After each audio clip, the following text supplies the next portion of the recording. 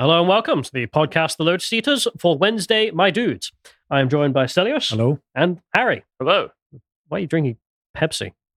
Because Tom asked if I wanted anything from the shop, and I asked him for a Pepsi.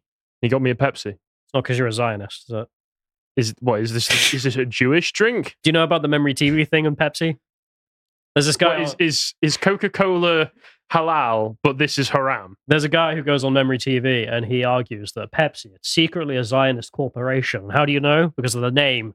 Pay every penny straight to Israel. Oh my god! I'm doing it to the max as well. Yeah, I love how it's 75 pennies. For some reason, Israel's doing the 75 shekels. No, but it has to be pennies, so it's got to be in British currency, or I don't know how else that works. So PepsiCo, an American company, uses. Oh wait, no, American. Wouldn't that imply Pep's tea? Pep's tea? Yeah. You need to also tea for two. Yeah. Is that memory TV thing? Is that just a meme or is that serious? Half and half. The Arab world is a bit mental. Because I don't know if memory TV is a real thing or if it's just a meme that's been concocted by 4chan. No, it's real. I mean, it's just that there are interesting people in the Middle East and they'll come up and tell you about the proper way to beat your wife. Anyway, hold on the conversation. That makes a good point. Speaking of Israel-Palestine, I'm trying to stay away from it, but today we will be talking about McDonald's proxy war in the whole thing. Who needs speech anyway? And multiculturalism has failed. Why is McDonald's always the first place? Because it was the first place in Russia as well. New leadership. That's how I'm going to put that. We'll get to it. It's because people are genuinely saddened by the lower quality of food. Yeah, it used to be better. They desperately want to return to McDonald's nationalism. Yes, they want to go back to McDonald's traditionalism. That might be fine with living in the values of the original firm. Well, we'll get to it, I suppose. But I have some announcements to make. The first one here, the Cyberpunk Dystopia, that's after this. So we finish at 2:30 UK time, and then that's enough time to go heat your chicken tendies and come back, and we'll be... Is Hassan watching this? Maybe. Yeah, maybe. I guess, why not steal our content, you fat... Come watch Carl torture me for an hour about the fact that the world's getting worse, and it's a pretty weird strategy from him, but whatever. There's that, so you come and join it. It's good fun. It's to improve job satisfaction, Callum. Yeah, it is. And then the last thing to mention, which is Le Mad Lad. Lord Miles of Kabul is coming in. He's coming in, I believe, on Thursday, and we'll be doing a Lad's Hour talking about your ideal holiday. Now, I would think about doing my ideal Sunday, but apparently the holiday was more relevant, so we'll be having a conversation about how much we love Shagaloof, presumably. So do come and join. That'll be tomorrow, 3 p.m. UK time. Oh, we shall begin. McDonald's proxy wars is not something I thought I would be saying. Usually it's the government that does the proxy wars, right? But no, the American embassy itself has now got involved, McDonald's Corporation, and this is a hell of a story. And it begins with Israel, of course. Now, for people who's joined for the first time, I don't really try and get into the Israel-Palestine conflict because I'm not the most clued up man about the whole thing. I try and stay educated, but my God, there are people who are better suited for talking about the conflict itself. So we're not talking about the conflict itself. We're talking about McDonald's proxy war around it. Because McDonald's decided to donate thousands of free meals to the Israeli Defense Forces and civilians after the Hamas attack, as being the opening segment of the conflict there. And there's one more thing they offered, which was kind of funny. There's a, employee discount now. So the entire IDF, they get 50% off. The IDF are now technically registered employees of McDonald's Corporation. All right. Seems so. Interesting. Also the security forces, so all of Mossad are going down and getting their nuggies. So that was a thing. They said they donated 4,000 meals to the Israeli Defense Forces and civilians at time of writing. And if you go and check out the source for this, which was McDonald's Israel's Instagram, it's privated now. That's a bit weird. I didn't expect that. So the reason for this, we'll quickly see. Is there a McDonald's Palestine Instagram account? And are they at war with one another? There isn't. Oh. McDonald's isn't actually in... McDonald's picking sides. Yeah, for some reason, I thought they were in way more countries than they are, but I'll follow the conversation. But they're right in here. So far, the fast food giant has donated 12,000 meals to the IDF and Israeli residents in surrounding areas, according to a post on, McDonald's Israel's Instagram, which is now not visible for some reason. Pictures showing cars loaded with McDonald's meals and soldiers and workers in hospitals receiving the packages. And I can't show you any of that because they deleted it, as you can see here, or at least made it private, so I can't view it. And the reason for this is because the Muslim world did not take this kindly. I think is the most polite way of putting this. Have we got a worldwide jihad against Ronald now? Yes, McDonald's has been declared haram, at least by the international Muslim community. And very quickly, McDonald's Muslim, I suppose I'm just going to dub it, the McDonald's branches. Oman. Yeah, well, no, the McDonald's branches in all of the Muslim world, including Oman, decided they had to do something and very quickly. So this is the proxy. Airdrops of McDonald's over Palestine and the Gaza Strip right now. We're going to feed Hamas and the surrounding civilians. McDonald's is feeding both sides. To be honest, if you're having a bad day, a free McDonald's is not a bad idea. But if my children have just been killed in an airstrike, I do not want airdrop McDonald's landing on my house. It might take a bit of the sting off. Yeah. Oh God, my children are dead. Ooh, burger. I'd love to see some cartoons from McFlurry, might help. But like a Palestinian cartoon where they're like, no, the Israelis are bombing us again. Oh no, it's just McDonald's. They're on our side. Anyway, but you can see here, Oman decided to issue a statement, and they put it in spaghetti and English. And you can see here the statement's quite lengthy, to say the least. They say, we are pleased to announce that McDonald's Oman has donated $100,000 towards relief efforts for the people of Gaza. It's not a small change. It's certainly more than 12,000 McDonald's menu. Literally funding both sides. Yeah. We would also like to confirm that McDonald's Corporation is a listed company owned by millions of shareholders from around the world, including Arabs and Muslims. McDonald's Corporation never interfere in politics. We'll go back to that. And always adheres to absolute neutrality and does not adopt any political position for commercial interests. Obvious bollocks. We know what they've been doing in the West. We'll get back to them. People who don't. But also, they pulled out of Russia. Yeah. I mean, this doesn't even make sense in the context, though, where it's like, yes, we at McDonald's Oman don't get involved in politics. Now, here's $100,000 for Gaza. Except in this instance where we're directly involving ourselves in politics. Yeah. They go on to say McDonald's Oman is 100% Omani owned and is managed by the Al Dawood Restaurants Corporation. In conclusion, we stand with Gaza in these difficult times. Not involved in politics. Except when not. Yep. Let us combine all our efforts and support the community in Gaza with everything we can. We ask God Almighty to protect our beloved country and all Arabs and Muslim countries from all the evil and hate. Oh, thank God. Okay, they're not picking sides, guys, but they do end it off with Oman stands with Gaza. Palestine is saved. Now that the McDonald's Corporation stands with them. I hate all of this. I hate that McDonald's has to be even slightly involved with any politics. I would rather they just sold the burgers. I mean, the Burger King Corporation in Russia is still there. And are they? Because they don't care about politics. Because they're just selling burgers. Yeah. Whereas McDonald's is going to be doing a new advertising campaign showing two Muslim men making out with one another to try and sell burgers. We drew a Jew and a Muslim kissing. The thing is that a good Royale with cheese can bring people together. That's going to be the newest advertising campaign, isn't it? It actually will be. It's going to be like the Israel-Palestine border. Two men shake hands and they bond and connect over a grenade, and it's actually a toy plane from the new Happy Meal from McDonald's. There should be a sign of peace like this if you do your hand like this, and there should be a burger inside, the burger that connects the people. We make the logo with... Well, you do that, and they do that, and you make the McDonald's M together. I don't think any of that's going to happen. Instead, we have the modern world where, depending on which branch you're in, you have to endorse local politics instead of, I don't know, just doing business. Because, of course, McDonald's USA have been doing this for a while. I forgot. Black trans women have a very simple message: stop killing us. I wasn't trying to. Like, was there a mirror on the other side of the camera? What's going on? Yeah, and this is a big old thread from the Black Lives Matter era in which they just spouted loads of propaganda for ages. I'm just going to read some of it, I suppose. Support black-led organizations, support black people, at some guy. They also go on to say, we must protect, honor, love, and defend black women at all costs, which was, whatever. They also go on to say that in this instance, there's not enough anti-racist research figuring out what's wrong with racist policy, and it's that X guy, Ibram X. Kendi, yeah, that guy. He's been now sponsored by McDonald's. He is. They also say, well, they just go on and on with this. You know why he did it? I wonder. May I ask if KFC did anything similar to this, Or would that have looked bad? They did try once. Do you remember? Trinidad and Tobago KFC for Black History Month decided to have a chicken fist.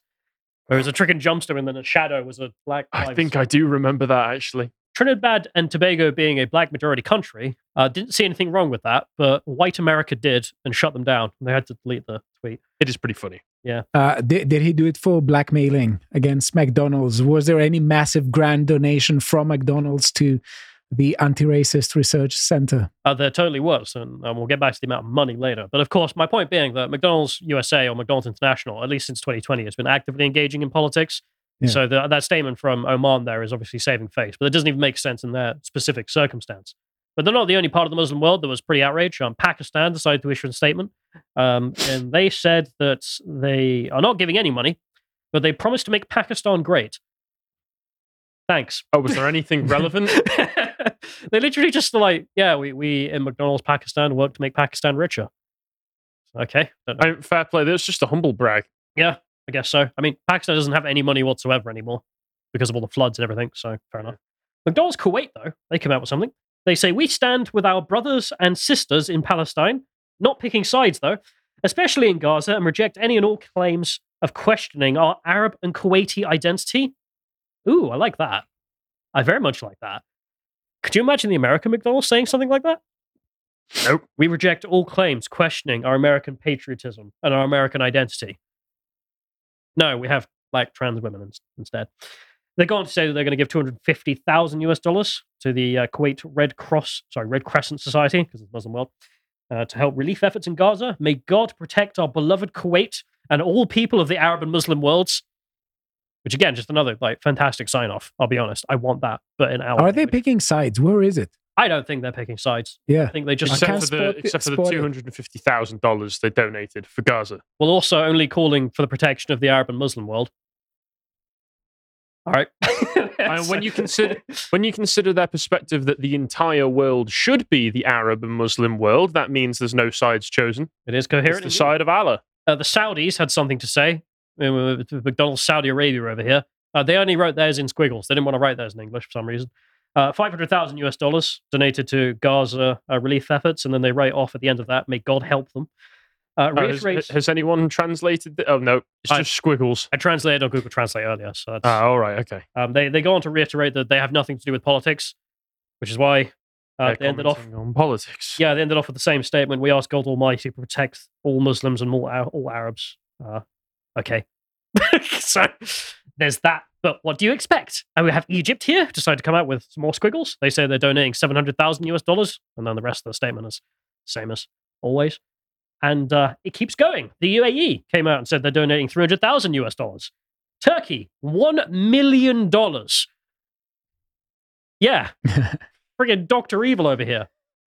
But for some reason, all those rich Arab countries that have way more money donated way less than Turkey, who doesn't even border any of this.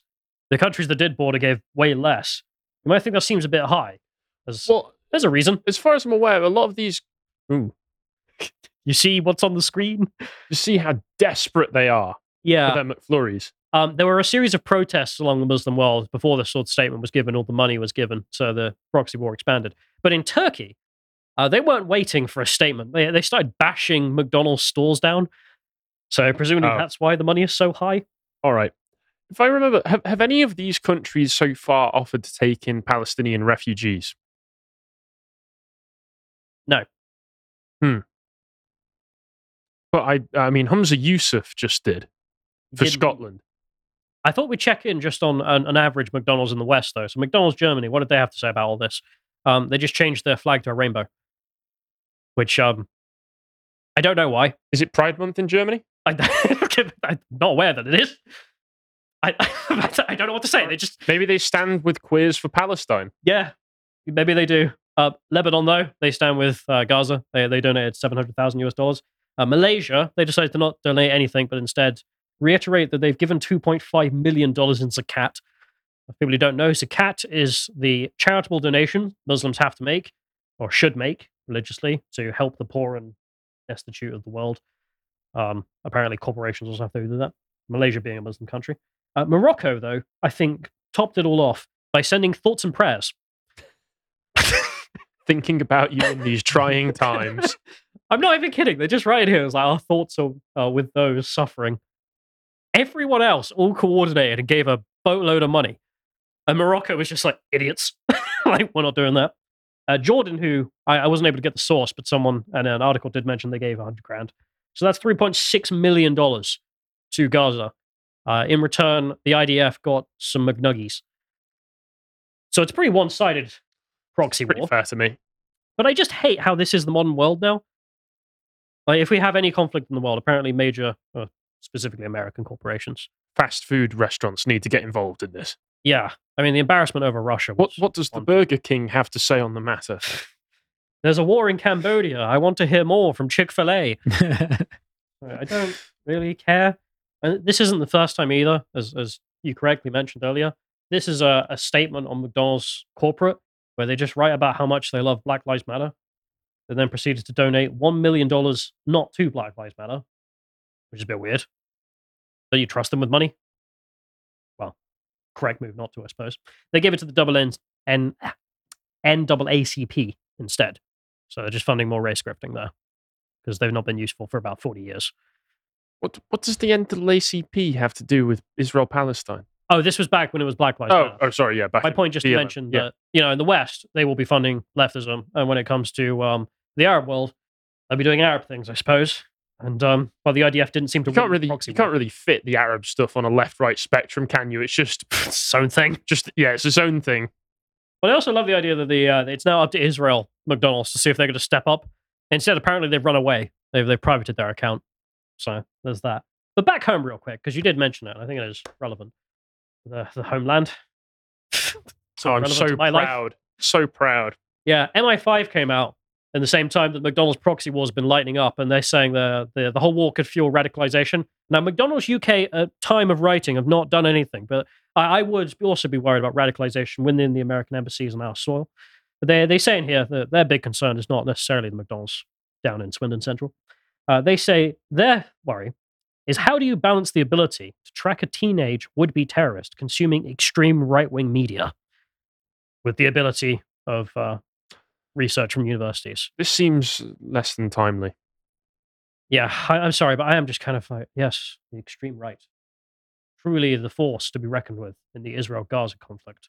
And you've looked at the sort of reports that they're putting out on a year-by-year basis, and even within those reports, they admit, well, actually, basically no terrorism coming from any right-wing groups. It's all coming from these groups. But we won't focus on those because that would be politically incorrect of us.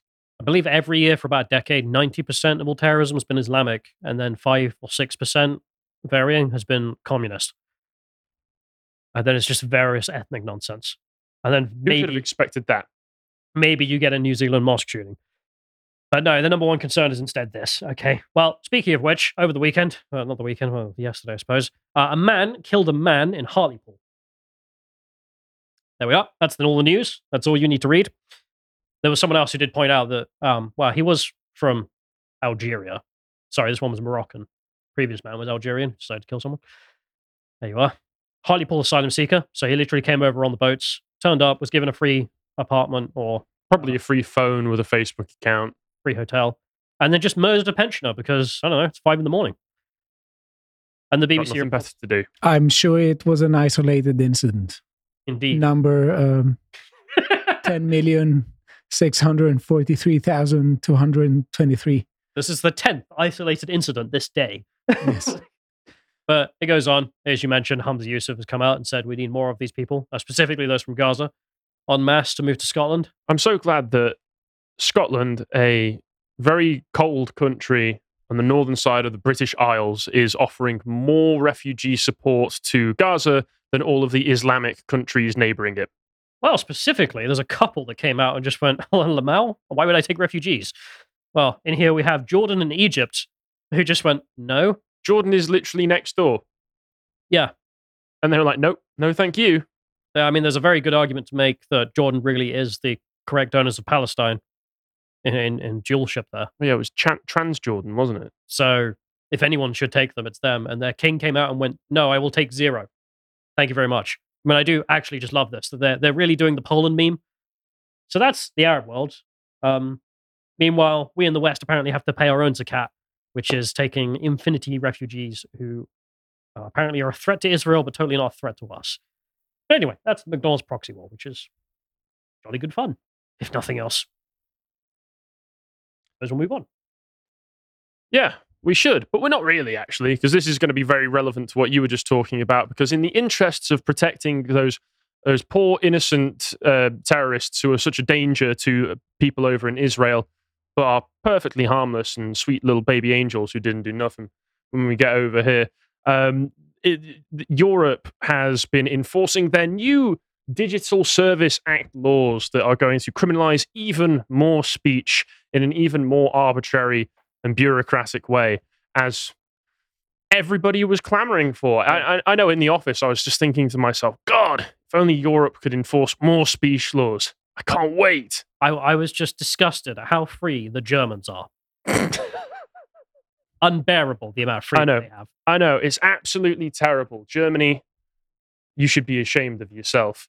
I'll get into it in a moment, but we've got videos on the website. As always, this is one that you did with Josh on Josh's series Contemplations, talking about the paradox of tolerance, which was Karl Popper's idea, which has been represented and misrepresented and then represented and misrepresented constantly in online discussions, mainly from two memes which I've seen which combat one another on Twitter posts. And I've not read Open Society and its Enemies. I own it, but it's a very big book and I don't have time to read all of that. So explain it to me properly, Stelios. We need more time for this, but definitely give this conversation a watch. And we're talking about the idea that, there is a sort of paradox of tolerance, that if you are supposed to be tolerant, you have to tolerate the intolerant. But we are talking about how this isn't so much really a paradox, and that you can definitely make a case for drawing the line somewhere and saying that there are some things that you will not tolerate.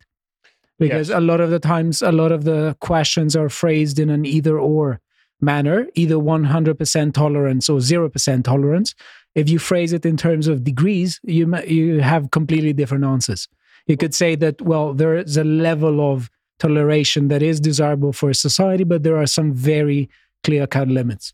Well, whenever I've seen the memes trotted out online, it always seems to be in favor of supporting leftist repressive tolerance, the more Marcusian idea of, I have defined you as the bad guy, and given that you have now been designated the bad guy, I have the right to treat you like the bad guy and punch you in the face and tell you that you're not allowed to say things. So that's the way I always see it trotted out. You seem to have a thought on this?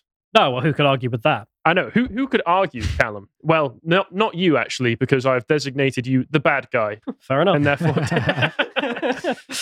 Yeah, and on repressive tolerance, well, that just seems to be exactly what the latest Orwellian internet censorship regime is, as stated by the European Conservative. Now, this all passed, I don't know if we've already spoken about it in any great detail, but it all passed back in August, or at least this bill went into effect on August 25th. And I'll read some of this article just to give you an idea of what it covers, how it's implemented, and then I'll give you some examples of how, in the interests of defending people from disinformation and misinformation online as coming out of the Israel-Palestine conflict, because if there's one thing that we can be sure of, despite the fog of war and the fact that every single take I see on Israel-Palestine coming from the online circles is contradictory to one another, because honestly, for most people in the West, you could probably take a video of two vaguely brown-looking men in a desert fighting one another and point to it and say, this is what's going on in Gaza right now. And it doesn't have to be from now,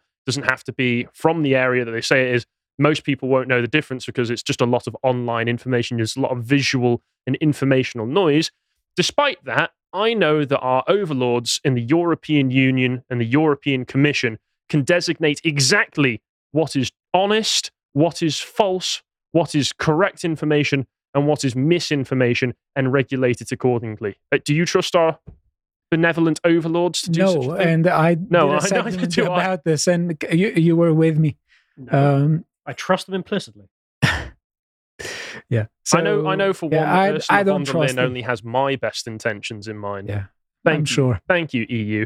And not only her, but also Thierry Breton, who he's the one. He wasn't elected by anyone. But somehow he talks about what should be said and what shouldn't. Yeah, democratic values as given to you by unelected bureaucrats. Don't you love the modern world?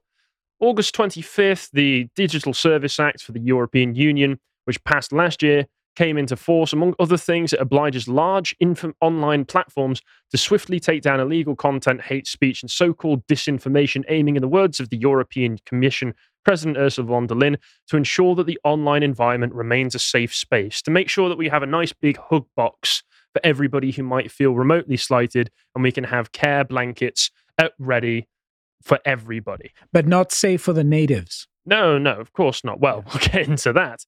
Very large online platforms, which we will abbreviate here to VLOPs, with more than 45 million monthly active users, must abide by the rules from the Friday passing from the August 25th. Smaller platforms have until February to comply. So this will eventually fall under everybody, just not quite yet. What do you mean by that? Like it'll fall under all companies or outside the EU as well? It's probably just vague enough. Well, not outside of the EU, but if all of these organizations begin to implement compliance departments so that they're able to comply with the EU laws, it will de facto be the same compliance for everybody else as well. God, what do you want to bet as well? The people at Facebook, Twitter, etc. Not to be too rude, but probably can't even remember that the UK's left the EU and will just make the European department and just put us all in. Probably. Well, I know that I have my own criticisms of him, but Elon Musk will probably and is already kind of being a bit coy about trying to comply with this. But you know for a fact that somebody like Mark Zuckerberg and other big tech company heads are going to be falling head over heels in their desire to show how much and how willing they are to comply with these sorts of regulations, because they desperately want to be able to comply with this sort of censorship, really. Designated by the Commission back in April, the 19 VLOPs include all the big names: Google, Facebook, Instagram, Twitter /X, YouTube, and Amazon, as well as smaller fries. Imagine getting designated smaller fry, like Wikipedia, LinkedIn, and Snapchat. VLOPs will fund a permanent European Commission task force on disinformation of some 230 staff, paying an annual supervisory fee of up to 0.05% of their revenue, which, given the size of these organizations, will still be a lot of money.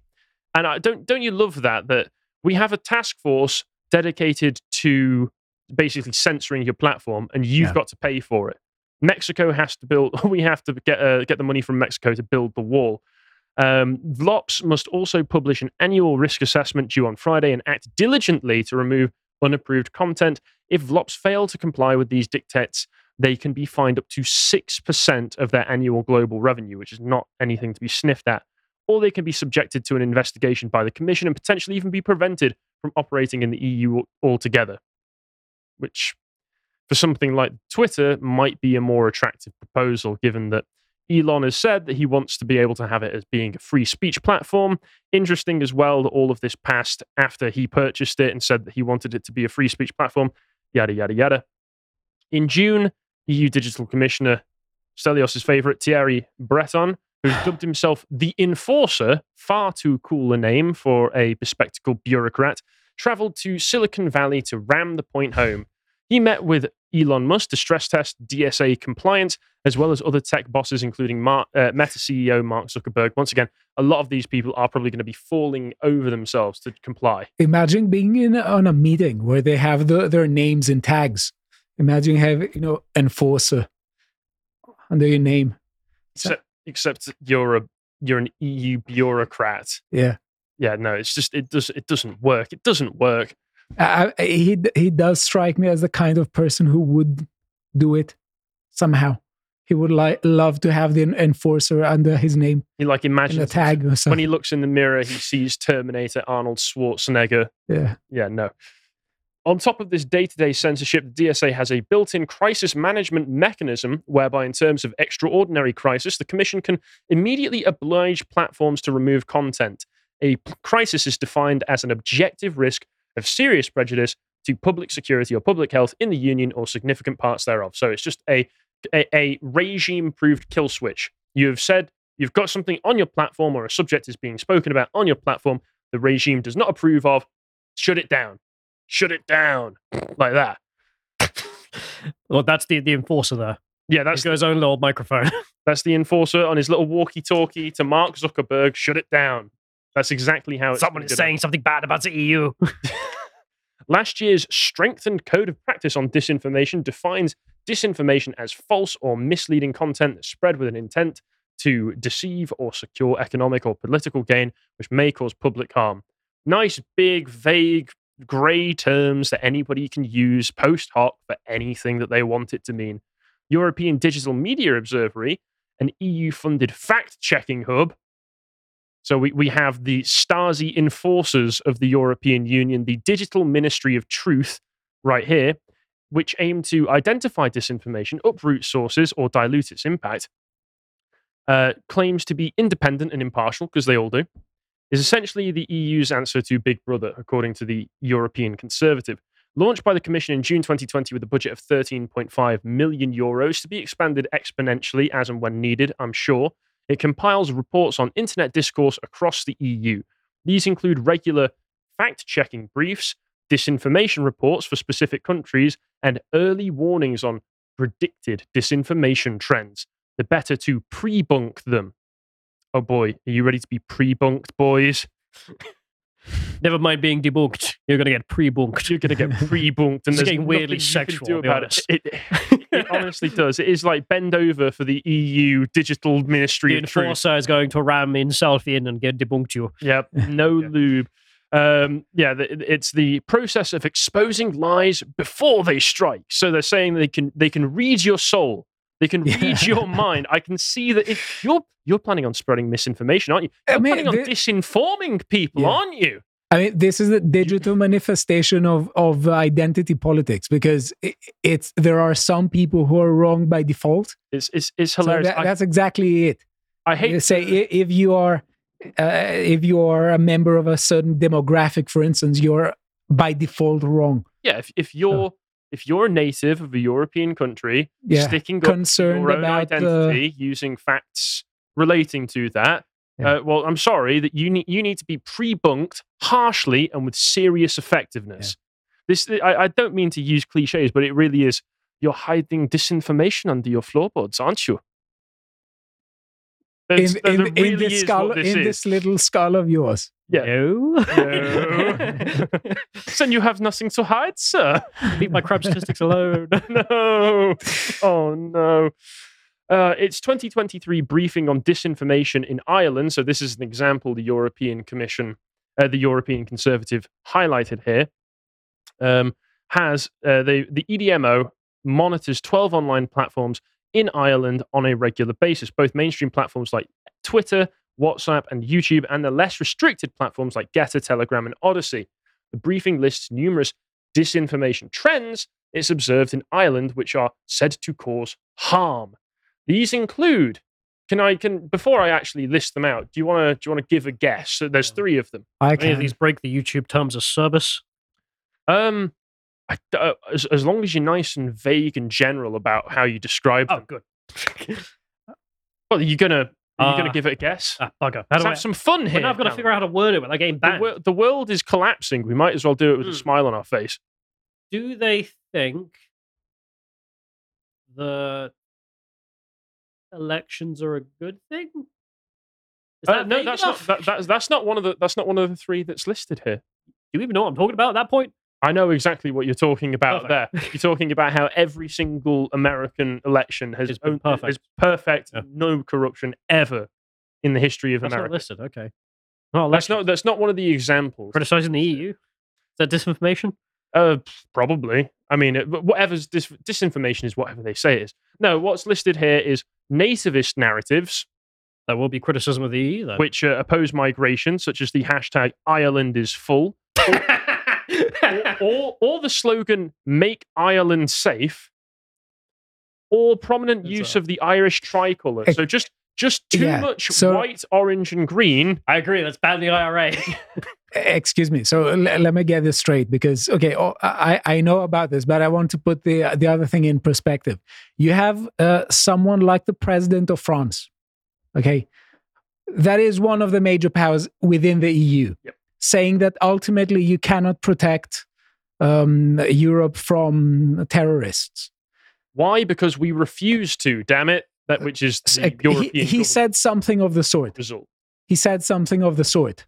And Thierry Breton is going to come along and say basically that if you say that any kind of country within the EU is not safe, constitutes hate speech, or constitutes harmful content, yeah, to whom? Hang on. I've just thought about this. I endorse this change immensely now. All right, go on. Because what is going to happen is if you're telling me the prominent use of the Irish tricolour flag or any pro-Irish sentiment is going to be suppressed by the EU, we've been down that road. Good bloody luck trying to deal with the Irish. Because frankly, if they all start, doing what they did to us, but to you, but they won't though. I was going to laugh. The Irish will to fight is uniquely strong against Anglos. Well, if that's the case, they're a bunch of pussies and deserve it. Otherwise, the Irish will to fight in the political, like Sinn Féin circles, is just nothing. Because they're more than happy to allow third world migration into the country. What's Gaelic for death to the EU, and that could be the new party. Well, I mean, if you want to give it a try. But the other ones are, of course, go over and find it. Gender and sexuality narratives and environment narratives. So those are all going to be things that under this are going to be criminalized. And it goes on to finish here. Though legally speaking, the DSA only applies in the EU once installed inside big tech firms. Vast content regulation apparatus will surely affect users in the rest of the world too, which is something that anybody can see coming whenever legislation like this gets put through. Sorry. What are you doing? Translating the new name of my political party. Go on.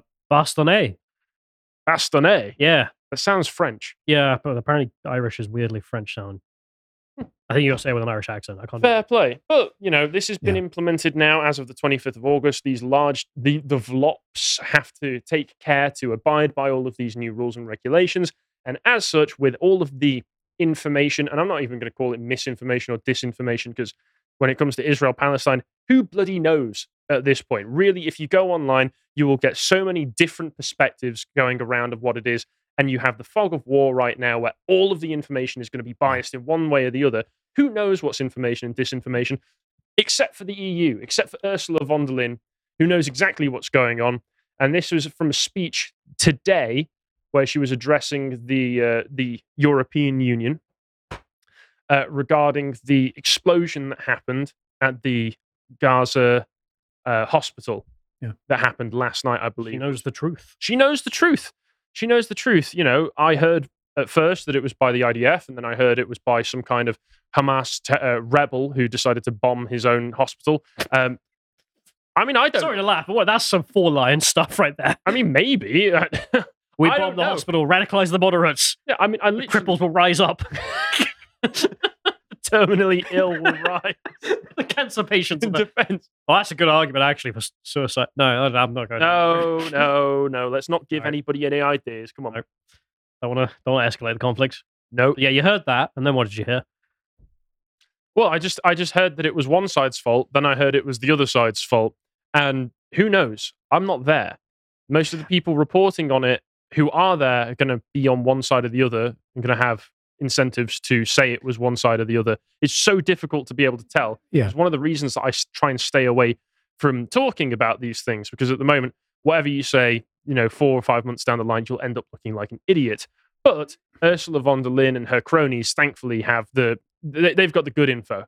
They know exactly what's going on. They know everything on the ground, because she just says in here, thirdly, we're seeing a rise in anti-Semitic incidents in Europe as a result of all of these conflicts going on. She doesn't specify who's committing these anti-Semitic incidences, so I can only assume it's Irishmen. Synagogues have been vandalized. Hate speech and fake news are spreading at worrying speed. IRA at work again. I know, and this is something that we simply cannot accept. It's our shared responsibility to make sure that our dark past does not return. Never again! Never again! We have to protect Jewish life in Europe. She didn't shout never again, but it's the eternal German. It's the implication behind all of this, isn't it? No, but I love the idea that you're speaking for the whole EU here. Such a broad place. Like, you've got the Irish being told that their dark past can't come back. And they're like, we weren't even in the war. Yep. Sorry. The neutral countries, their dark past as well. The countries that harbored refugees, their dark past as well. Harboring refugees. Yeah. Let me also say something that in Ireland, the particular hate speech laws are particularly bad because they're focusing not just on the possession, not just on the dissemination of content that is deemed hateful, but also on the possession, which raises all sorts of other questions, like how do you know? These are the sorts. How do you know whether I possess hateful content? These are the sorts of laws where it's if you have a spicy meme on your phone, you can get arrested that's for it, exactly it. Yeah, it sounds ridiculous, but no, that's ironically the truth. Yeah. So you asked why. I remember the other day you asked why I had 2 phones, and one of the reasons is because it's a travel phone, and obviously you get worried about the foreign country you're going to. That's a good point. Finding stuff, but unironically, You have a burner phone for memes. Sincerely, one of the things I'm really worried about is if I go through a British airport and the police decide to search my phone, like, they're going to find some memes, and they're not all that fun for them. So that's a good idea to also have a burner phone. I have to go and return some videotapes. Well, that's something for me to consider after this. Why have you got Pepe memes on videotapes? The most secure. Nobody can go back and erase my videotapes. They never check the VHS, do they? You've got Pepe tapes on VHS hidden under your bed, don't you, Mr. Robinson? No, start sweating. Oh, God. So she carries on. In these years, we have to put the fight against anti-Semitism and all hate crimes at the heart of our action. Thanks to our collective work on the Digital Services Act, let's give ourselves a nice pat on the back for that now. We can weaponize another piece of legislation against our political foes. We now have laws to take down illegal content online and contain the spread of disinformation. And we are now using them for the first time ever. We've already launched an investigation in relation to X, previously known as Twitter. They must comply with the obligation to counter the spread of terrorist propaganda and hate speech. Because in Europe, there is no place and zero tolerance for hate, whether online or in our streets, depending on the paleness of the skin of the person you're being hateful towards. We've already increased EU funding for the protection of places of worship, such as synagogues, so they're joining in with McDonald's in funding their political allies. And at the beginning of the mandate, we propose to add hate crimes and hate speech to the list of EU crimes. Wait, does this mean that the EU actually is now at odds with the Arab McDonald's branches? Callum, I'm not sure. I guess so. Are they going to have to start prescribing McDonald's? I guess we'll see. At the beginning of the mandate, we propose to add hate crimes and hate speech to the list of EU crimes, of course, that must be sanctioned all across our union. Our proposal is still blocked by some member states, but it cannot wait any longer. It's our time now for member states to act and move on. Just do it. Just do it. If you're standing against our laws, just do it. The march of progress is inevitable and always ends up going in the direction that we're already heading in. So just do it. Do it and forget. This is liberalism. This is progressivism. This is just what we do now. Who cares about having your own standards? You apply to ours. Let me just say one thing here, because they are trying to claim the status of being a high trust organization. And a lot of high trust societies don't have to make speech illegal for the most part. Yeah, so that's the issue. And also, when you have high trust societies, you have a failure of vigilance on the part of the people. You need that in order to check power from becoming tyrannical. And one of the first things that aspiring tyrants want to do is to control information. Do you want to hear my favorite line from this speech? Because this is genuinely Orwellian. War is peace, freedom is slavery, ignorance is strength. I have the impression that I don't want to hear it, but also I have no choice. This is going to be, okay. We must make good on Europe's promise to be united in diversity. Yeah, whatever. Incredible. Honestly. United in diversity. Of what? Diversity of what? Oh, God, merch idea. That's genius. Yeah, there we go. We can make some, thank you, Ursula, because we can make some money off of that one. Yeah, and like I said, and she said in the speech, this is already being used to target Elon Musk and Twitter, because the second you get a law like this, what's the first thing it's going to be used for? Why it's going to be targeting your political opponents, people who don't adhere to the same standards that you do, because you are all-knowing, you're all-wise. Congratulations, you're big brain. You can never do any wrong. So they issued the warning, this according to this article, but this article is from just a week ago now. So this has got some information in here regarding the interaction. Obviously, now they've launched the investigation into it. So the information, which is supposedly disinformation about the Hamas attack on Israel, was fake news and repurposed old images on X. If Musk, the owner of X, does not comply, he can get his fine of 6% of his revenues from X or a total blackout in the EU. I'd just take that at this point. I just, if I were Elon, I don't need the EU. Goodbye. Well, John's actually sent me the interaction itself. We managed to find it. I don't know if we can get it on screen. The link. Oh yeah, get it on screen because that'd be easier. Because what happened is the European Commissioner posted a tweet with a letter being like, "Oh, Elon Musk is letting fake news spread." That's what they're describing in this article. And Elon just responded saying, "Oh, hello. Just tell us what it is." And then she responds by saying, "Oh, well, we're happy to talk to you in private." And he just responds, "We take our actions in the open, no backroom deals. Please post your concerns." And then she just doesn't. Yeah. So yeah, the line that was in the article was up to you to demonstrate that you walk the talk. But then he asks her, "Please post it publicly what you're actually talking about," and she just doesn't. And then she just goes away. I mean, I do love how that's such a put down. I'm sure you saw it with Pierre Oliver. All I have to do is ask you, can you be clear and transparent about this in public? And they go scurrying off like rats. Silence. Some people would say this. Well, can you name them? Well, no. We wasted my time for them. Yeah. Some people also say you've spread disinformation. Can you provide examples of this disinformation and how it's directly related to my actions in any way? Also, who are these people? Yeah. No, I cannot.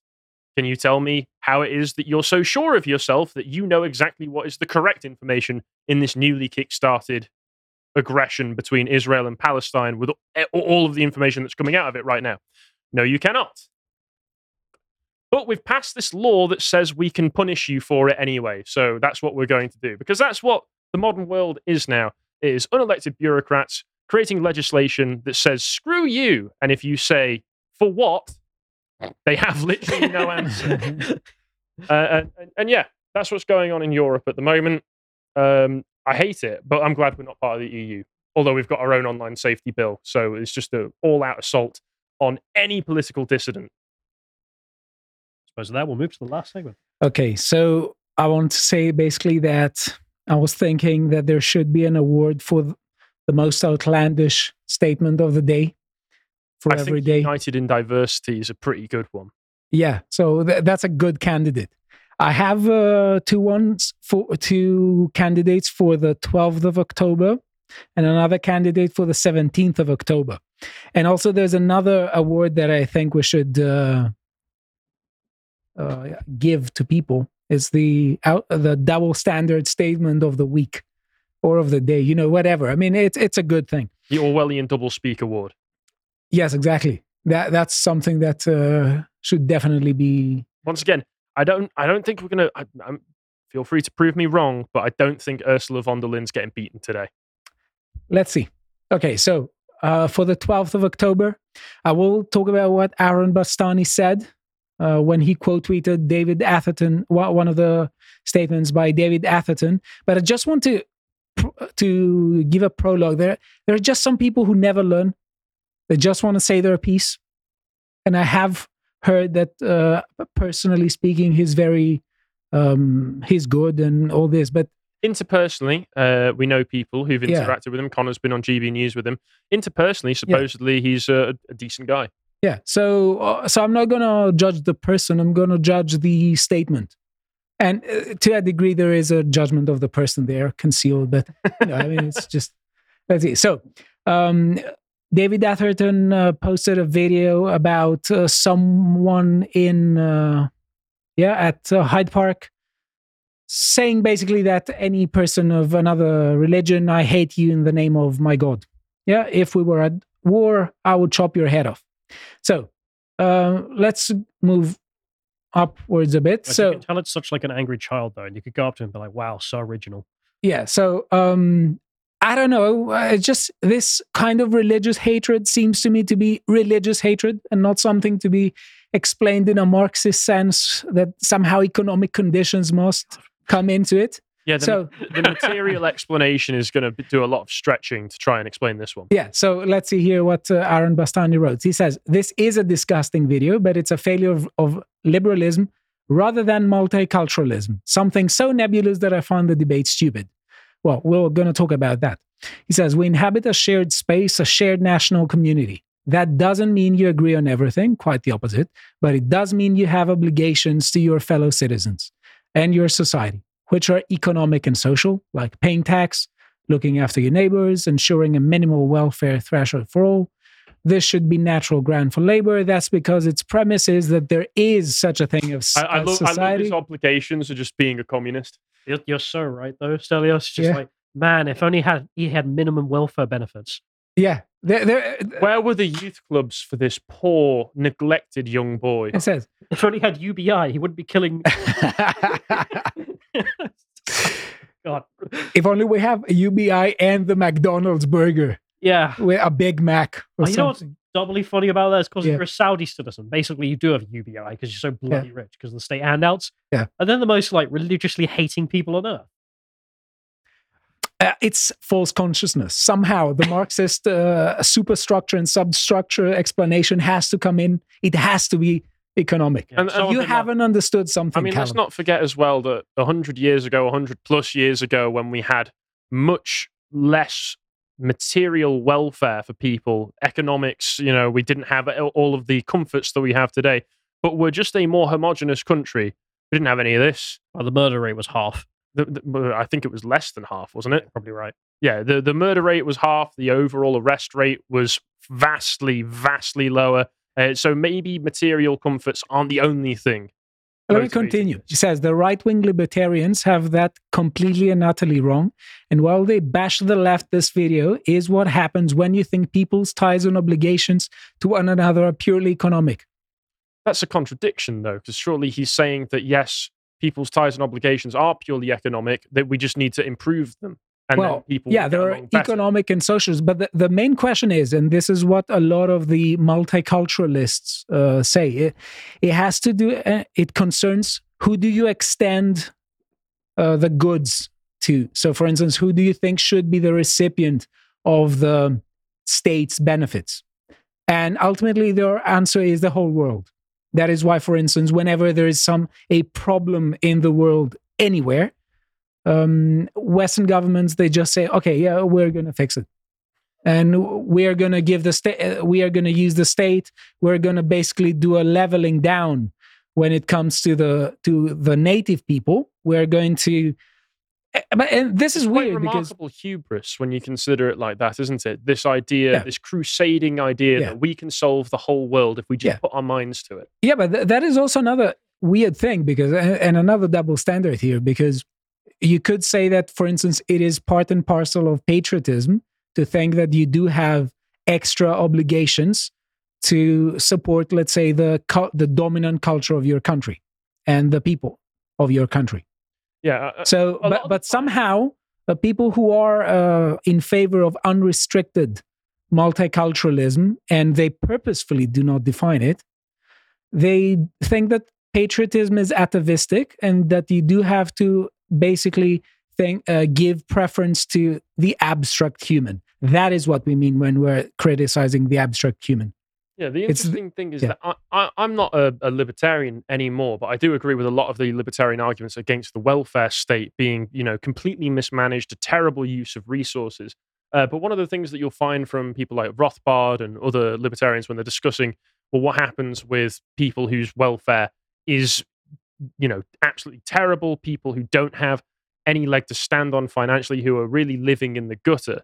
And you can just bring up examples of, well, before we had the gigantic state, the welfare state, you had more localized charity being mainly operated by churches. Yeah, and civil society. You had Christian churches and more localized charity being given to people on a personal basis because these are your neighbors. These are the people you live with. You want to live in a good, cohesive, and homogenous community, so you help one another in that way. Whereas the state being so impersonal and so gigantic and so bureaucratic always comes in and messes it up in some way. For instance, most recently by offering it to literally anybody and everyone who shows up on the doorstep of the nation. Yeah, and just think of it this way. For instance, things like keeping your front porch clean and your neighborhood clean. Before people pay tax for cleaners, okay, for doing this publicly, they cleaned their own porch and they looked after their own neighborhood. So the idea is, give us money and you have foregone all your responsibilities as a citizen to do anything else. Your sole responsibility is to pay taxes, and we're going to do all the rest. And that's not a good image of civil society. Now, let's go to the next candidate. Just for one moment, Callum, you looked like you had a few things to interject as we were discussing that. No, I was just some of the chat was sexually harassing me, which is a whole other conversation. All right, moving on. That's also, is that a civil society initiative or is it a state-funded initiative? Something we have to put down, or the kind of no, this is harassment localized harassment. Our own This isn't chat. state harassment. no, it's like three. Okay, so that shows how vibrant civil society can be. This is the diversity that we want. Exactly. Truly, diversity does unify us. Okay, now another candidate for Harassing. outlandish statement of the day for the 17th of October. Gabby Hinsliff, she says, the British hard right will exploit this war to claim multiculturalism has failed. They are wrong. And let me just say... like, where's the multiculturalism between Palestine and Israel? And let me just say what she says here. You're going to have to prove your statements. She says, because she also criticizes Nick.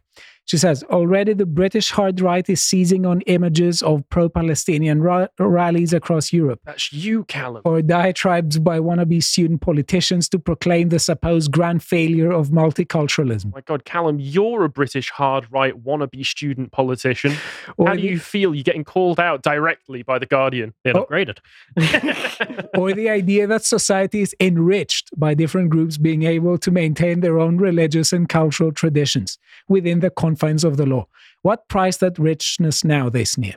To see anyone celebrating murder is obviously horrifying, yet so, in its way, is some of what this ghoulishness unleashes in return. Where's the proof for any of the statements that she's making? Because she's obviously arguing the contrary. Does she need to? To the British hard right. Do you need to have proof if you're a leftist? No, What's this is disinformation, hate speech, this is insolence. This video's already been banned in the EU. Yeah, okay. I think that's getting an award for the most based conversation. Sorry, line today. Well, that's good. Do you need proof if you're a leftist? No. Okay, so oh my God, Nick Buckley's being called out.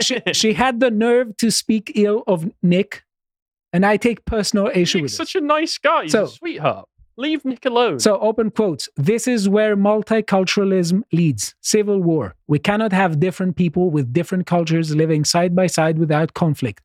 Close quote. Tweeted Nick Buckley, self-styled independent candidate for Manchester's next mayor. Now, I want to say Nick is right. Obviously right. Is obviously right. Yeah. And I want to say something here because we have to pose some questions.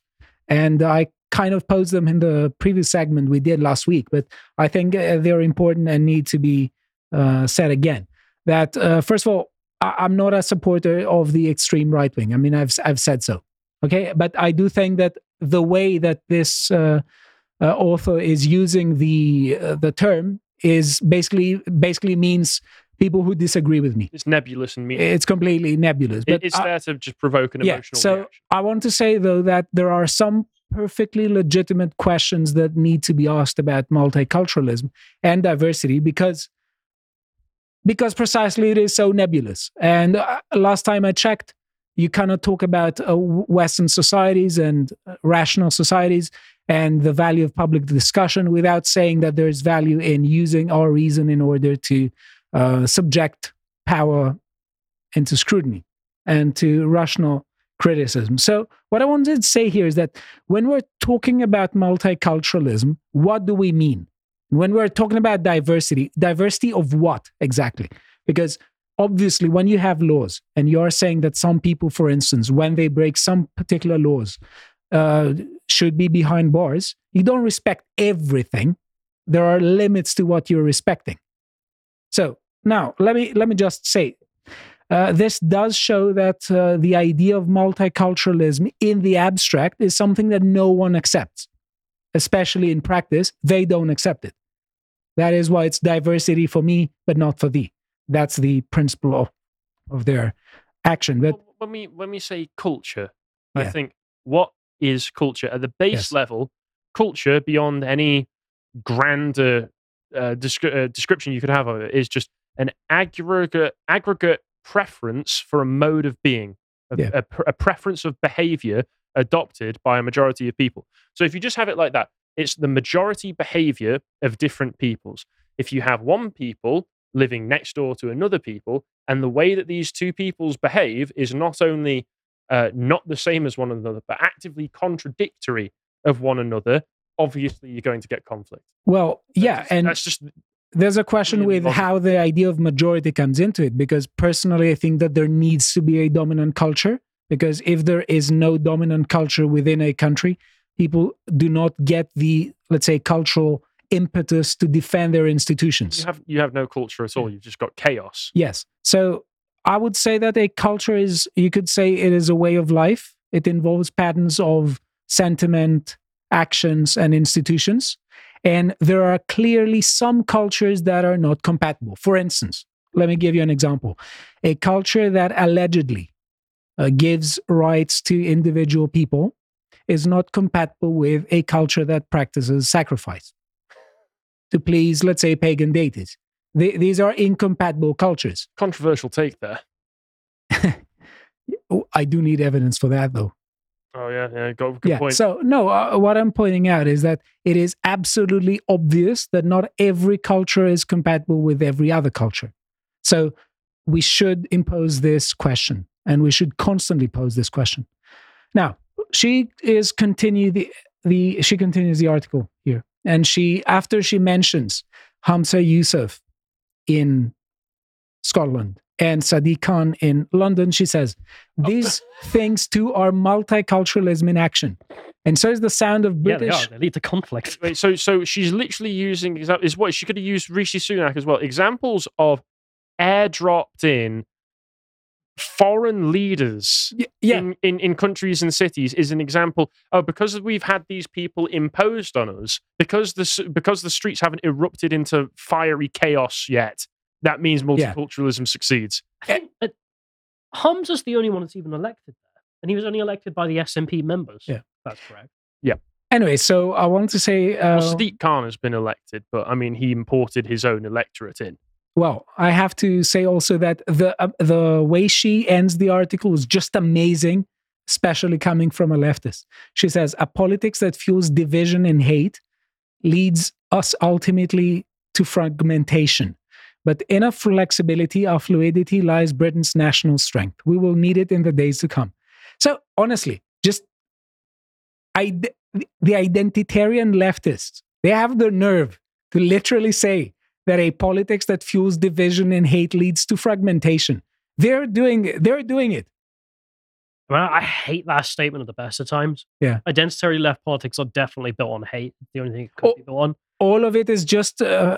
everything is interpreted in terms of Western white man as the oppressor and everyone else the oppressed. Sure, like the modern day identitarian left entirely, but even the old left was entirely fueled by hate of rich people. Yeah. It was never about helping the poor. Yeah. But also just that statement, just as I know it's going to be a bit of a weird thing, but the idea that a politics that fuels division, that statement doesn't mean anything. All politics is division. Exactly, yeah. It's your side versus my side. Yeah. Anyway, so let us just move to the next point here. So I want us to watch this video, please. Just a part of the question on the issues of refugees coming to Jordan, and I think I can quite strongly speak on behalf not only of Jordan as a nation, but of our friends in Egypt. That is a red line. Because I think that is the plan by certain of the usual suspects to try and create de facto issues on the ground. No refugees in Jordan, no refugees in Egypt. Okay, so that's the king of Jordan. He's talking about the refugees from Palestine. He is closing the borders. He's also talking about Egypt as closing the borders. So the question is, when, for instance, we have things like that, would you expect people to in the West to say what? Do they have to just anything wrong that happens in the world has to be solved from people from the West. And what he said something, he says no on the grounds that accepting extra refugees from Palestine will try to create de facto problems on the ground. So basically what he's talking about hybrid warfare.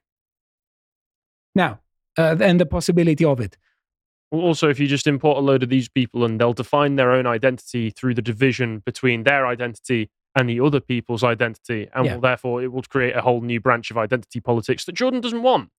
Yes. Well, correct me if I'm wrong. I don't really know what hybrid warfare means. Yep. It's stupid, but one of the things that I've seen in the Arab world, the reason they don't want refugees coming out is because in their mind, as soon as Arabs leave this territory, the Jews will just move some people in, and then there's just more land that they've lost. That's their primary concern. Well, this is a very complex question to deal with right now.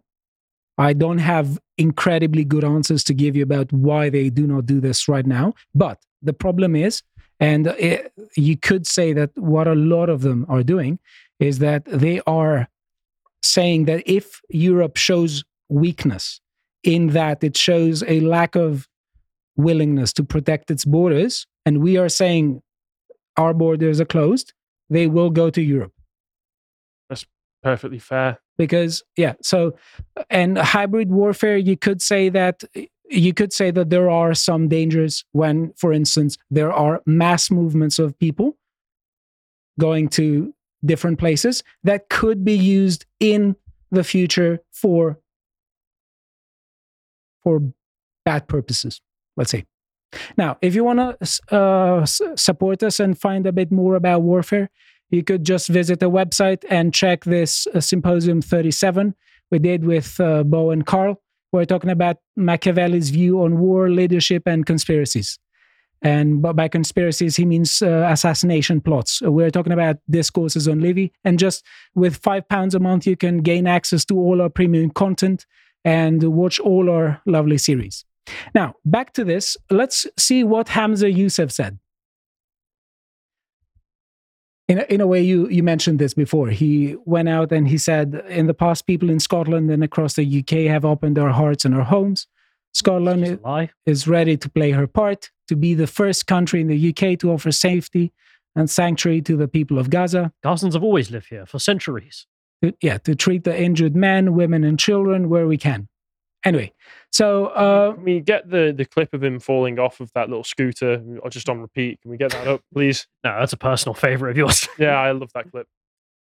Yeah, so basically, I want to say that Europe is facing some dangers, and I will say this now that I will be able to say it, okay? Because according to Thierry Breton, I'm spreading hatred. I think that, for instance, when you see things like that happened today, 8 major French airports evacuated and flights grounded after bomb threats. It was the Israeli population of France, though, suspected of doing that, I believe. Well, you had things like that. Now let's see also Palace of Versailles evacuated again in security scare with France on heightened alert against attacks. Or Jewish terrorists. We also have stuff on Irish, I heard. Yeah, we also have stuff on the Louvre and I think that basically... France in general, the whole country, constantly living like it's about to be Allahu Akbar. Yeah. So the problem is that right now we go back to the idea of there being a need for increased security. But if I tie it to what you said about the EU Act of Controlling Speech, saying that there is a need for security should be penalized and be considered hate speech. And why? Because, for instance, there is no reason why ethnic conflicts should be exported everywhere else. And for instance, it's one thing to want to help, but it's quite another to destroy yourself while you're helping. There need to be very realistic thinking going on when you're thinking about how to offer help. Because there can be ways in which you offer help and you are led into a situation where you lose the dominant culture, and then you don't have people to defend the institutions and the way of life of your country, if you're, let's say, in the West, and you basically make society less safe. Let's put it this way. Now, and let me go also on the biggest double standard award of the week. Let me just say here, this is the Turkish foreign minister, Hakan Fidan. He says, you occupy it, you seize the house, then you demolish that house. You rebuild it and put someone else in it. Then you call him a settler. This is not being a settler, this is theft. That's how it should be called from now on. And we have the answer from Eddie Zemenidis, the latest in double standards from Hakan Fidan. He says this from the person, the foreign minister of Turkey, which ethnically cleansed the northern part of Cyprus, imported hundreds of thousands of settlers, ignores UN Security Council resolutions and European Court of Human Rights rulings on the subject, drove Kurds out of Rojava, Syria, and brought in buses of Syrians that never lived in Kurdish areas and gave them Turkish ID cards, just assisted the butchers in Baku with their ethnic cleansing of Artsakh. So, just saying, the answer of Zemenidis. Okay. And I think I should leave it to that. Fair enough. I suppose we'll move to the video comments and enjoy those. So I'm watching the Berserk episodes of Comics Corner, and I noticed Harry's kind of offhand joke about Albion and the migrant invasion. And I was just wondering if you guys knew that Albion was actually something that Britain was called in the past in mythology as well. Sorry if you guys already knew or someone already. Thanks. God bless you guys. Thanks very much for sending in your video comment, and thanks for watching the series. I hope you're enjoying it. Yes, we are aware that Albion is an old mythical name for England. That's one of the reasons I made the joke. Because in the comic, there's a massive series of refugee migrations as this plague is sweeping through the fictional lands, and they all end up on this tower, the Tower of Conviction, or in the area around it, which is called Albion. And there's a little panel of it where some soldiers are looking outside the tower at this gigantic refugee camp, and they just say, sometimes it just feels like Albion is being overwhelmed and flooded with all of these refugees. And I was reading it going, same. I know how you feel, bro. And this was written in the 90s as well, so it's quite impressive. You ever gone back and read the manifestos from the political parties in the 90s? Like Labour and Tories? Yeah. No, I've not. You could play like Heartspire mods. They're set then as well. And there's this always this buff or conversation about asylum shopping, which is such a quaint term looking back at it. And it was people, these genuine asylum seekers, but what they would do is they'd try and find the best country to move to. They wouldn't stay in the first country. They'd all try and move. So they'd shop around countries. But that was the only problem back then. It was like, man, asylum shopping is an issue. And I was like, Jesus Christ, there's millions of them. Yeah. Oh, God. But yeah, I love the idea that the guy in the 90s is writing that, being like, whoa, the numbers, whoa, it's crazy, whoa. Well, he was Japanese. It was fictional, but it was just an impressive bit of like, oh, okay, that fits, that rhymes. There is a lot of crossover between the Japanese and British and student population, so you never know. I don't know about the author, but he's dead now. So. Okay. But there was some famous anime. I don't watch anime, we've been over this, but there's this one famous anime that actually has like a little castle, beautiful town. And someone on because I joined Japanese society, because I joined every society at uni.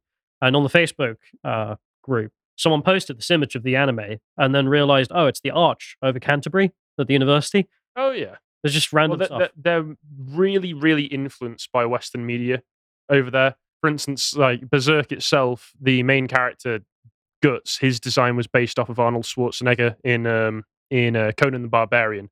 That's one of the best films ever. It is great, and a lot of it is based. It's based a lot on medieval fantasy, or at least is aping that style. It's put through a Japanese lens.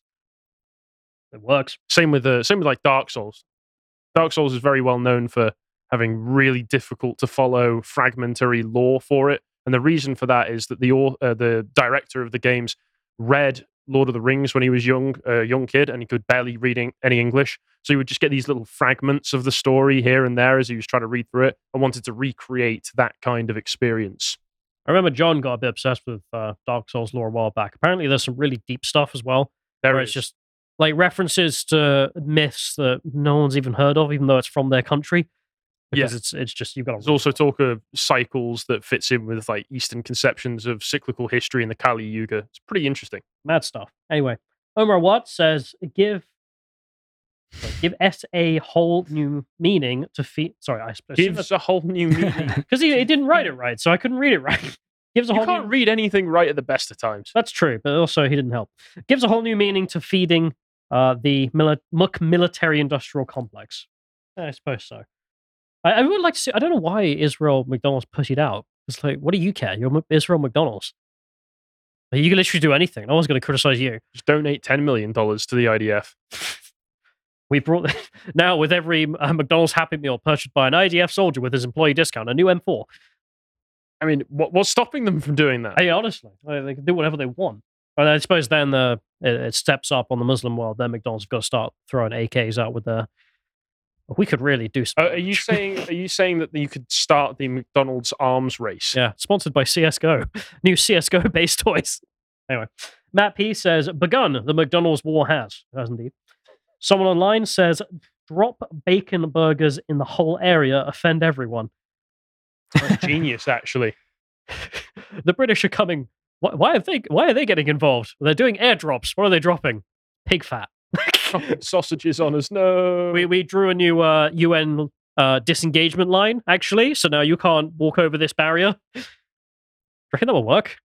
What if you just dropped pork sausages across the entire barrier of Gaza? Yeah, if we made a literal river of pig fat that flowed around their border. Would that work if instead of building a big concrete wall like parts of Israel have, you just built a giant pork wall? I mean, you'd need to replenish it every so often because it would get really smelly after a while. This is getting a bit insensitive, actually. I just realized what I'm saying. That's fine. All right. Oh, boy. Anyway, Lord Nerevos says, I suppose they need to change the old saying, no two countries with McDonald's have ever gone to war. That's a good point. Well, to be fair, Gaza doesn't have McDonald's. So I suggest no two countries with McDonald's where you can buy a bacon cheeseburger have ever gone to war. That's actually. I mean, also there was McDonald's in Russia and I assume also in Ukraine as well. Yeah, and that doesn't count just because McDonald's pulled out of Russia. It's now Z McDonald's. Furious Dan says McBLM and proxy wars in the Middle East. Meanwhile, McDonald's Japan goes viral for making a normal ad with a normal family eating burgers. What a time to be alive. Oh yeah, did you see that? Yeah, I was thinking of adding it in. I don't think there was enough time. Also, I found out there is a lot of Rule 34 about that lady. Carry on. Just anyway. Matt Thompson says the pro-Palestine demonstrations have put the idea of deportation into the mainstream.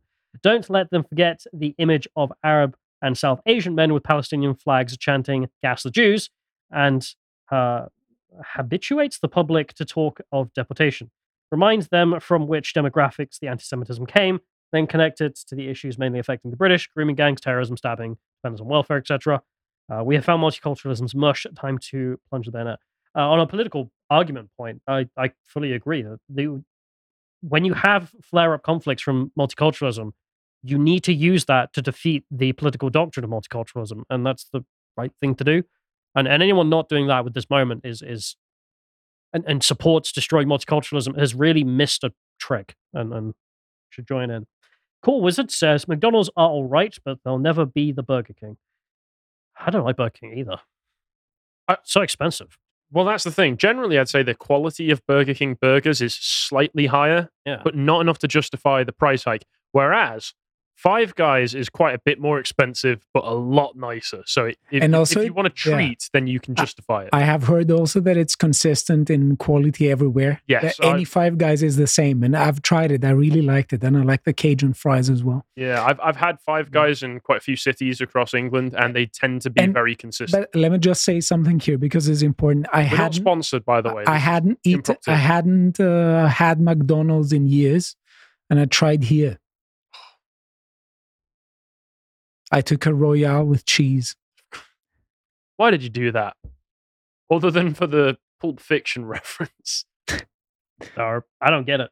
Have you not watched You haven't watched Pulp Fiction? No, I have, but whatever. I'm stupid. It's like one of the opening conversations of the film. I'll be honest, the whole thing has been, the meme about France instead? You know what they call a quarter pounder of cheese in France, and there's just Arabic letters. That is from Pulp Fiction, except not Arabic. Yeah. I have seen the film, but I just... That was 94 years ago. It was called Le Big Mac. you have the video on Twitter. Look what the bureaucrats took from you. Chat's like, you might want to clip that bit. Harry saying, I've had 5 guys in a few cities across England now. Oh no! Good point, chat.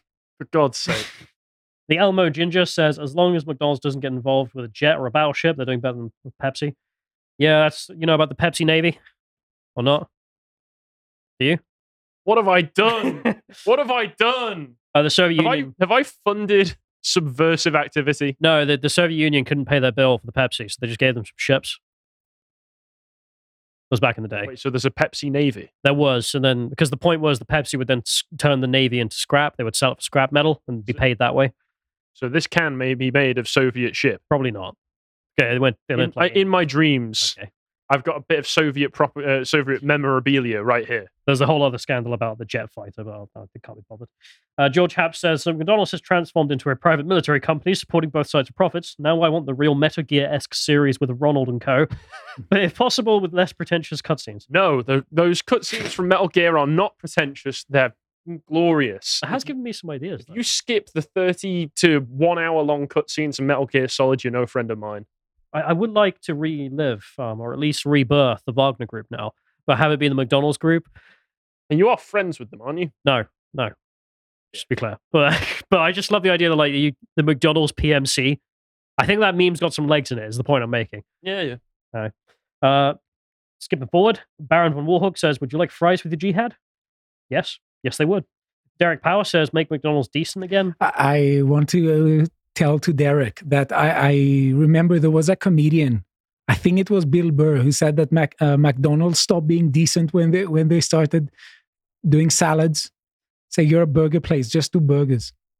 Stop doing salads and being pretentious. You ever looked at the calorie counts of their salads as well? Yeah. You're better off eating the burgers. I'm not joking. I mean, also the lettuce. I don't know if they're actually washing it properly or something. I wouldn't trust it. Yeah. I wouldn't trust it. Generally speaking, eating outside isn't the best thing.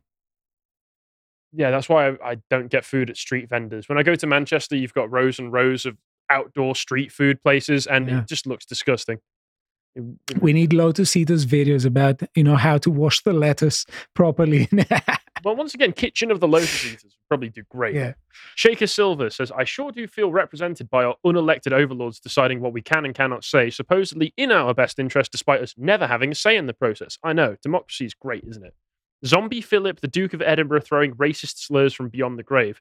I like that we're sticking with that name. That's always funny. Yeah, it is.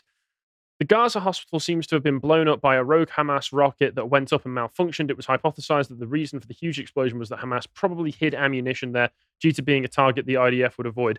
That sounds plausible, but as far as it stands right now, I have no way of confirming or denying that. Same with any other claims being made about it. I know what really happened.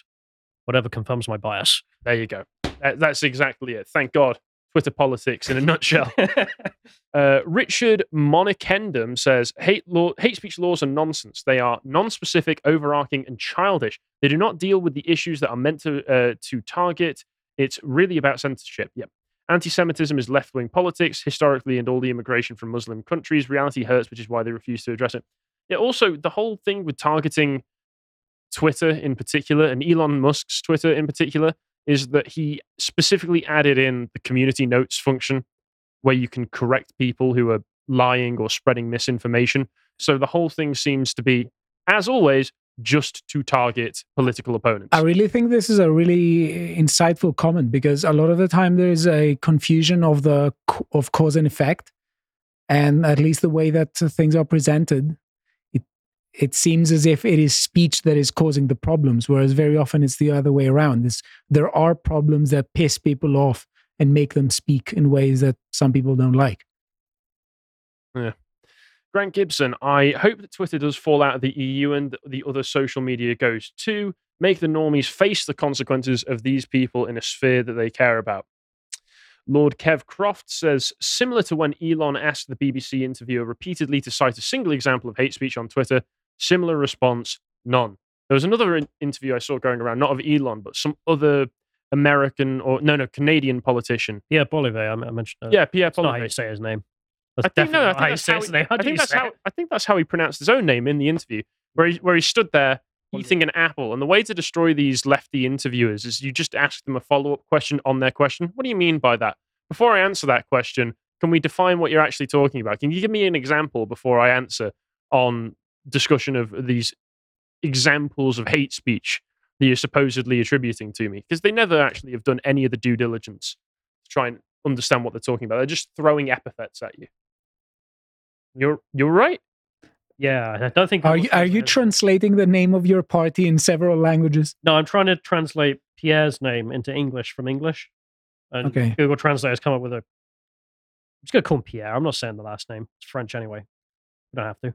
X, Y, and ZEE says, perhaps Elon should start removing EU-related Twitter accounts for being a source of disinformation. That would be quite funny. Arizona Desert Rat, how many of these companies are going to start just quitting on the EU? I can see some of them not wanting to risk the money since many of them are public platforms with hundreds of millions to billions of users, and it'll be impossible to monitor every single post. Well, that's why you've got the AI developing at the moment. The AI is being touted as some kind of way to monitor everything, but AI, whether that's actually going to be reliable, whether you're going to be able to trust it to make the right calls every time, we already know how bad a lot of these algorithms can be. I mean, look at the way that the algorithm in YouTube has targeted people over the years. It takes years and years and years to fine-tune these things to get things right, and still nobody understands how it actually works. So I don't think we'll be any more successful with AI. Kevin Fox. So speaking of censorship, when are GB News going to take the Welsh Senedd for breaching their human rights by banning their broadcast in the Senedd? Also, Ofcom just lost its online safety director for being anti-Semitic. That's still funny. You see, the ADL got caught out as well. Oh, did they? One of the Muslim ladies that were pulling down all those posters. Well, she got ID'd. She works for the ADL. Funny thing was, ADL also... ADL run by anti-Semites. Oxcom run by anti-Semites. ADL also did a post about Israel-Palestine recently, which I think they immediately took down, but got saved before they could get it taken down, where they just said it's completely irresponsible and unrealistic for us to deny Jewish identity and deny a one-state solution for Israel. And it's like, oh wow, sure sounds nice to be able to say those sorts of things about your home country, doesn't it? You send me the archive of that. I can find it again. Yeah, thank you so much. It'll come in handy. Yeah, Stelios, your comments. Okay, so Sam Weston, talking of warfare, Stelios, is Sun Tzu's The Art of War something you would ever discuss in a symposium? The answer is absolutely. I have it here and I'm planning to do one soon. Citizen philosopher Detroit. The insistence of our governments to push the correct conception of multiculturalism just makes me think the elites are trying to provoke a race war. I have no doubt there are certain conceptions of multiculturalism that can work, but we are not taking into account the compatibility of certain cultures. Cultures based on respect and politeness, such as the Japanese and the British, would probably dovetail nicely. But flooding Western nations with cultures that are self-concerned is a recipe for division and chaos, especially considering it feels basically illegal to want to perpetuate native culture. Yes, and I think that it's a very important question to ask about cultural continuities and discontinuities. So some cultures are more compatible than others.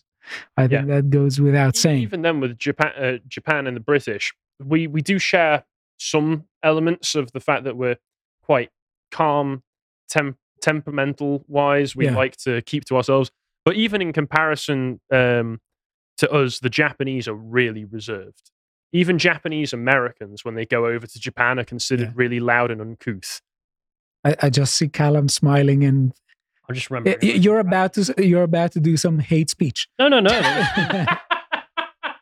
I can do it on command if you ask. No, I was just remembering this video when you were speaking about that, of just how nice they seem to be in general. Like some streamer is trying to open a bottle while he's got a camera, and some like Japanese guy who's a security guard just comes up, opens his bottle for him, and walks off. Yeah, they're very polite people, which is why, even in comparison, we seem really brutish. There's also this other one where this guy. I guess everyone needs a job over there as well. I don't know what's going on. But there's this old guy who's helping with buses. Oh, you need help. And he stops the bus, and then he walks out into the traffic and stops the traffic and lets the bus go. And then just before he goes back to the side, he doesn't just go, all right, fine, and move off. He bows and is like, thank you very much, and then salutes the car and walks off. It's like, what the hell? I've heard somewhere, I don't know if it's Japan or in some places in China, I really don't know, but there are some professional people who are pushing others in order to fit in on the subway wagons. I think, yeah, it's in Japan, I think. That's, yeah. Okay, yeah. Okay. So, Bilbo Baggins. Nativist language sounds like an admonition that there are native populations in Europe. Hate speech, bro. It's a good point. It's hate speech. Let's be careful there. Okay, Sophie Liv. Yeah, a big issue is also just how entitled people have started to feel to these things. Thinking they shouldn't have to work, shouldn't have to give back. This is just normal for people now, so they can't even imagine a world where people are not given things. And that's probably also why a country like Nigeria that doesn't give that kind of handout looks like hell in their eyes, and you must take care of those people because they think their own normal is the overall normal. When of course it's not. It's the welfare state is entirely abnormal. And I think that there is also another element into it, that a lot of the progressivist leftist parties in Western societies, they know they're losing the native population, and they really want to play divide and conquer and just change the mix so they have more supporters. And Matt Thompson, Bastani has been in damage control for multiculturalism, multiracialism the whole week. He definitely feels like he's on the back foot. Also, why poor East Asians commit such little crime? Socioeconomic conditions is little more than a ransom. You must guarantee a middle-class living standard increasingly out of reach of the natives to immigrants, dysfunctional ethnic groups, or else they will become violent terrorists and it will be your fault. That's exactly it. That's exactly it. And you constantly tax the native population of Western countries to death in order to we must give raise more the handouts. middle class, or they commit crimes and it's your fault. Let's not forget the wonderful Economist graph that they posted about how it's complicated when it asks, are these people welfare gains or drains on European countries, specifically Britain? And it's like, well, the Danish are really good when they get here. They contribute a lot. Nobody else does. So who knows? Yeah. Also, before we finish up anything, I did find the quote from the ADL article, if you'd like me to read it. I suppose so. Share with the class. The ADL said in response to a two-state solution that was proposed to Israel, between Israel and Palestine, they said, it is unrealistic and unacceptable to expect the state of Israel to voluntarily subvert its own sovereign existence and nationalist identity and become a vulnerable minority within what was once its own territory. I think the EU really needs to get on that. And on that bombshell, it's time to end the show. That's some pretty nasty nativist language. So if you'd like more from us, come back in 30 minutes or tomorrow or 3 o'clock tomorrow for Miles. Any of them. I mean, if that doesn't do you in, I don't know what the hell's wrong with you. All right, see you tomorrow. Bye.